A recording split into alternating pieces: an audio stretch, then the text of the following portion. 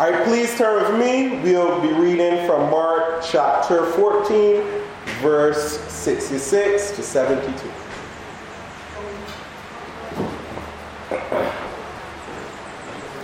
And as Peter was below in the courtyard, one of the servant girls of the high priest came, and seeing Peter warming himself, she looked at him and said, "You also were with the Nazarene Jesus." But he denied it, saying, "I neither know nor understand what you mean." And he went out into the gateway, and the rooster crowed. And the servant girl saw him and began again to say to the bystanders, "This man is one of them." But again he denied it. And after a little while the bystanders again said to Peter, "Certainly you are one of them, for you are a Galilean." But he began to invoke a curse on himself and to swear, "I do not know this man of whom you speak." And immediately the rooster crowed a second time. And Peter remembered how Jesus had said to him, "Before the rooster crows twice, you will deny me 3 times." And he broke down and wept.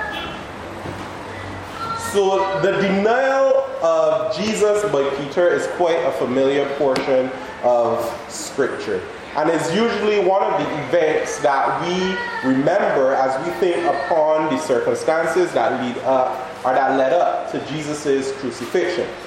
So each of the Gospels record this event, showcasing that this is possibly an important event that took place, and we as believers ought to think soberly upon it. So here are a few background points that would aid us in understanding why Mark sought to record this event. So we need to remember that Mark is writing to predominantly a Gentile church, as mentioned in previous introductions, and this church is living under persecution. However, it needs to be said that this is not the reason that Mark seeks to point out the events of Peter's denial of Jesus. Mark records this portion of Scripture because he is writing to fallen, broken sinners who have trusted in Jesus and are seeking to live in a manner pleasing to God, and not necessarily because of the threat of persecution. So Peter's denial of Jesus commences from verse 27 with Jesus calling out the falling away that will take place. And he records a prophecy in Zechariah chapter 13 verse 7, and just paraphrasing, it was basically this: "I will strike the shepherd, and the sheep will scatter." It was only after this that Peter seeks to single out himself and respond in verse 29 by saying that even if they fall away, he will not. Yet, this is not what takes place. Peter does not stand firm. Jesus' words were true, and as we would say in Bajan, so said, so done. The disciples did exactly as Jesus said. They fled and they left their brother when the soldiers came for Jesus. Peter, however, stayed and in his own strength sought to actually protect Jesus by cutting off the ear of a soldier, as we see in verse 47. Yet, we see Peter, like the other disciples in verse 66, falling away as he denies Jesus. Peter denies Jesus as he's merely a stone throw away from him, as he is below Jesus and his accusers, as he is in the courtyard. So notice that despite being in the courtyard, Peter is not necessarily in danger, because it was merely a servant girl who asked him if he was not with Jesus of Nazareth. Fear filled his heart as he denied Jesus and decided not to be counted as one of Jesus' disciples in that very moment. So this brings us to the first point. There are no strong men. And when I say strong men, I also mean women. Alright?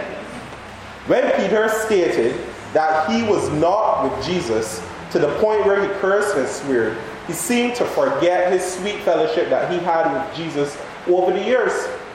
So we should remember that it was Jesus in Matthew chapter 8, verse 14, who healed Peter's mother-in-law. It was Jesus who enabled Peter to walk on water, and after Peter took his eyes off of Jesus and began to sink, it was Jesus who saved him. That in Matthew chapter 16, we see that Peter is one of the beloved friends on which the church would be established. There are many instances in the Gospels as well as other recollections in the books by Peter where we see Jesus' cure for his disciples, his cure for Peter. So yet, despite this cure that Jesus showed Peter, in his time of need, Jesus' disciples, they fled. And this would include Peter, for we saw that he also denied Jesus. So this is why Mark sought to record this event. Not because the early church was under persecution by Nero, but because, like Peter, they were mere men who were prone to wonder. They were capable of denying the Jesus that they knew. This is true for the disciples, it was true for Peter, it was true for the early church, and it could possibly be true for us living in the 21st century. So Peter's boast was in himself, that he was also unique, also different from the other disciples, that if they fell away, he would not. If they did not claim that Jesus was their Lord, he would have never done that. And if they went after other lords, he would have stayed firm. So how often is this our boast? We believe that we would never do such a sinful action that someone else has done, or that we are so much more wiser or have so much more control and discipline, that we would never fall to sin. Such a boast is a boast in ourselves, for we are weak creatures, and apart from the grace of God, there go us. Our boast in ourselves as believers is due to us thinking ourselves stronger than we actually are. It is due to us forgetting the grace of God. That was the grace of God that picked us up out of the miry clay, or picked us up out of the mud, and gave us a righteousness that we ourselves did not earn. So we look in the scripture and we might think that we see many great men of God. So we look at Moses and we think about how Moses led the people of Israel out of Egypt. We see Joseph and we see how he persevered when he was in prison. And David, how he was able to conquer so many lands. And even King Josiah, one of the great reformers. Yet, the Holy Spirit ensures that we also see these strengths, but also the weaknesses of these men. When these men did well, they were not clinging to their knowledge or their strength, but to God. Therefore, when we see that we overcome sin or we flee from temptation, it isn't because we are also strong, but is due to God's grace working in us. So this means that our boast should not be in ourselves, or we shouldn't say if other church members fall to this particular sin, whether it is adultery, whether it is lying or stealing, that we would never fall. Oh, we are so strong. But our boast should always be in the Lord. So these are the words that Paul reminded the church at Corinth as he quoted Jeremiah saying, "Let the one who boasts, boast in the Lord."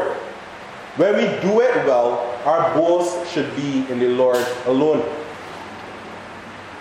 So this leads me to the second point, which is be gentle with fallen brothers, our church members. Understanding that our boast is in and on the Lord, that we are weak and frail and prone to wonder and fall to sin, should aid us in being gentle when brothers or sisters fall to sin and give us hope of their restoration. Jesus told Peter of his sin in the Gospel of Luke, and that's clear, pointing out the sin that could possibly take place. Yet he prayed and enabled him to be restored that he may strengthen his brothers. And we see that in the Gospel of Luke.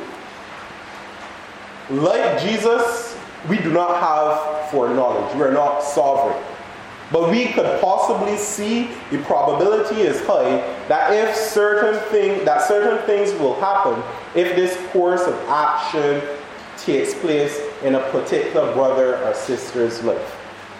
For example, parents warn their children over and over again not to jump or run or do some action that will cause them harm. And eventually, the child eventually falls down. And we look at them and we say, well, I told you so. Yet, we pick them up, we kiss them, we comfort them, and let them know that it will be okay because we care. Similarly, we see that the Son knows that his disciples will flee. He warns them, yet the falls take place, but the love for his disciples remains the same. So this indeed is the type of love that we should have for our brothers and sisters when they fall into sin that we possibly saw coming, or even sin that we warned them of. A believer's heart should see, or should want to see, that their brother or sister be restored and turn away from sin. The humility of believers in a local church and their approach towards sin and human weakness can encourage a believer who has fallen in sin to remain in the faith and submit to the authority of a local church. It is a healthy thing for our church to understand that we are no longer enslaved to sin, that sin no longer reigns in our mortal bodies, yet also to understand that progressive sanctification is indeed a process. Although saved, we are weak and frail and can wander. Believers in a local church proclaiming a false sense of strength can lead a believer in thinking something is wrong with me, for these guys are so solid and strong. I am at work and I'm struggling with lust. I'm struggling with seeking to not steal or not to lie. Right? But I can't share this with anyone else because everyone seems so strong and so solid. I seem to be the only one who is dealing with this particular temptation. But being transparent with brothers and sisters about sin struggles as you pray and watch over each other's souls is a believer in actually confessing their sins. It aids them in being transparent. Sometimes believers can think that they are alone and they alone are struggling with sin, when there are others within their local church family who are also struggling that they can walk with. Peter's weakness could have been shared with his brothers in allowing them to see he also was weak, and their weakness could have been prayed for. As Jesus instructed them actually in verse 38, watch and pray that they may not enter temptation. So this leads me to the third point. Only weak believers confess sin. A believer who boasts in his strength, his wisdom, his knowledge, his discipline, his self-control over sin rarely confesses his sin to others and to God. If he really confesses, then that means he also will really turn from sin. There will always be an excuse for his actions, but it will never be due to his weakness for sin. Peter in Mark chapter 14 verse 72, as we read, is seen weeping after the rooster crows. The words of Jesus were true. Peter indeed was weak and denied his relationship with Jesus. Yet, Peter, at the realization that of what he had done, that he had just denied his brother, he wept. To weep does not necessarily mean that someone has felt sorrowful, or that to weep does not necessarily mean that someone has felt sorrowful over the sin that has taken place. Children do an action, are punished, cry, and then they do it again. Right? The parents would definitely know this. Yet, weeping can be an evidence of sorrow towards sin that has taken place. Peter weeping showcased a grief to his heart that he had denied his relationship with God. I would also add that we see other factors after his life that show that he had actually turned from his sin. For we see that Peter is named as one of the apostles, and he goes forth proclaiming the gospel afterwards. Peter, at this moment of grief, understood that he was weak and that he had just fallen to sin. When we draw our pride and our boast in ourselves, we see our weakness and are usually more likely to confess our sins to God and members of our local church. Understanding that we are weak is a helpful understanding to our walk with the Lord. So this passage is indeed helpful for believers, but is also helpful for unbelievers as they examine themselves. Many fail to recognize their need for Jesus, their need for a Savior, because they believe that they are strong. They believe they are good. They aren't murdering persons. They aren't raping women and children and men. So they believe that they are good.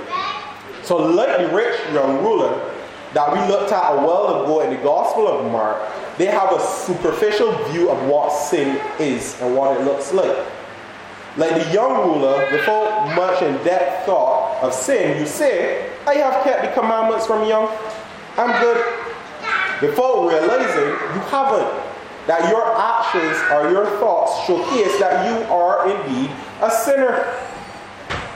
That like Hitler, you deserve punishment for the sins that you have committed against God. You have lied, you have stolen, you have committed fornication, and unlike Peter, you actually don't know Jesus. You have never a day in your life submitted to Jesus' authority over your life. I would encourage you to repent. And repent means to change one's mind about Jesus. Examine the scripture so that it could lead you to have a change of mind about the false views that you might have of Jesus. Whether it be that Jesus to you is just a mere man, he's a political figure, a revolutionary, and believe that Jesus is God in the flesh and the only one who can save you from your sin. By being aware of your sin and that you need a Savior, it should lead you to the feet of Jesus. Like Peter in verse 72, you should indeed turn away from your sin and repent and believe the gospel. You indeed need to repent of your sins and understand the state that you are currently in.